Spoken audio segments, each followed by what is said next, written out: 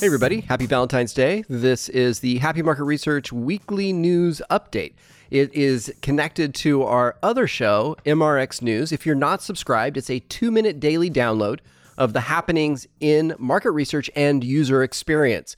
We highlight key information that is shared by our listeners. These are usually in the form of blog posts. Additionally, HR-related changes, whether it's hires or fires, M&A, and then this new segment called Woman versus Machine. Check it out. I think you'll like it. This newsletter is best read while listening to LL Cool J's Mama Said Knock You Out. That's right, I said that. As Chuyi and I were writing this, somehow it came up that she did not know who LL Cool J was. LL Cool J. So I found it important to educate her on this 90s R&B, making sure it got passed down.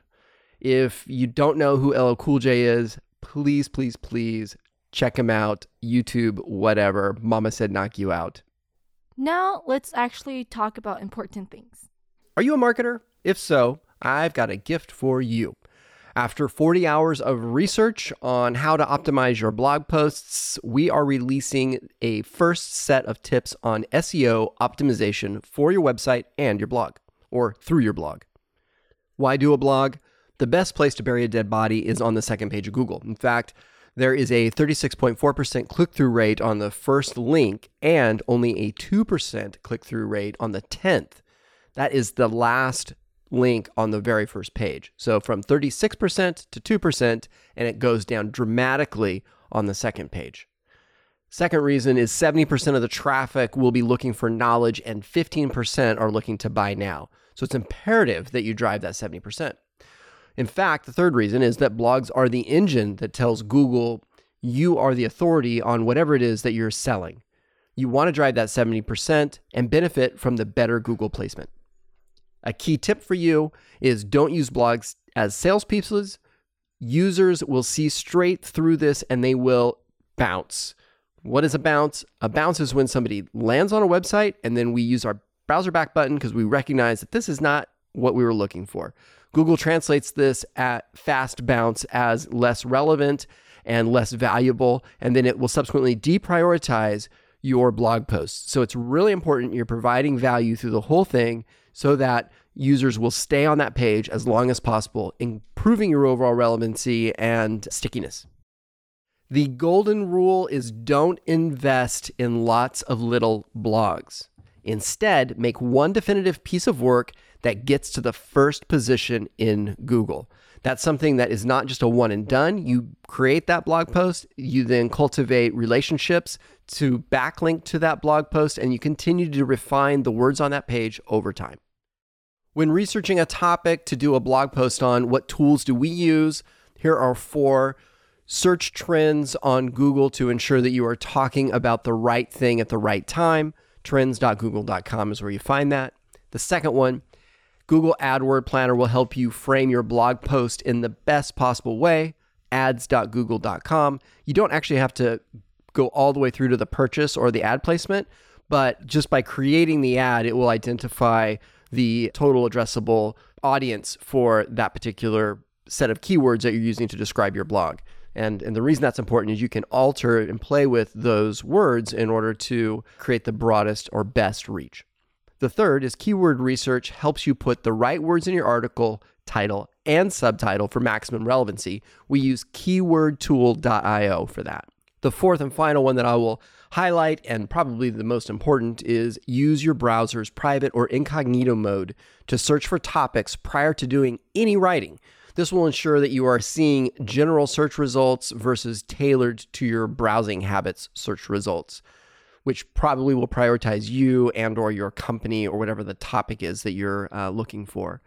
It's important that when you are looking for a topic to report on or post on, you really want to identify the unanswered questions. So if there's not a lot of blog posts on a particular topic, or any really definitive blog post on a particular topic, or a blog post that's on the first page, even the first post that maybe is from 2017 or something like that. What should my blog post include? Here are 8 things. You want to have a keyword-focused header, featured image,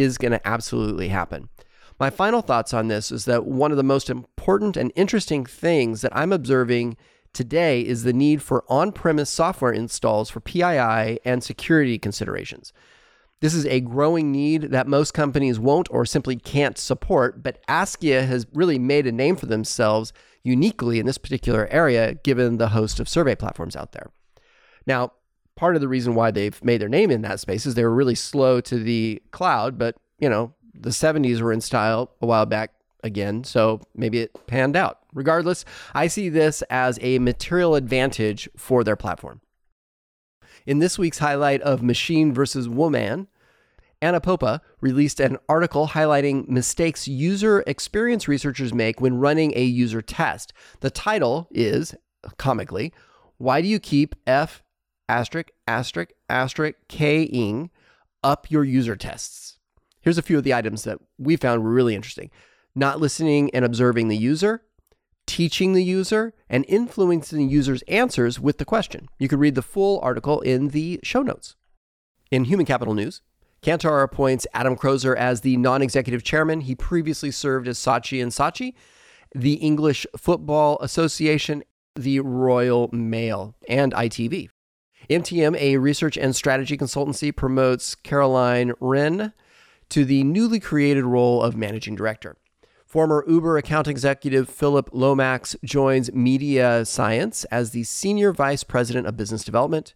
And lastly, Nielsen appoints two of the company's board of directors, Tom Castro and Janice Marinelli, effective February 18th. In deals, Greenbook is offering us, that is us being the Insights Nation, a unique 30% discount on any of their events. That is 30%, folks. 30% sign. There's not a higher percentage you can get off, unless you probably contact Matt Gerster, my friend. I will be at IIEX North America podcasting along with a few of my friends. If you are going, please use the discount code HAPPYMR, all one word. That's happy, HAPPYMR for market research. And let me know that you'll be going and we will grab a drink. I also have a special gift for you in the form of a laptop sticker. You can find out more information at insightinnovation.org.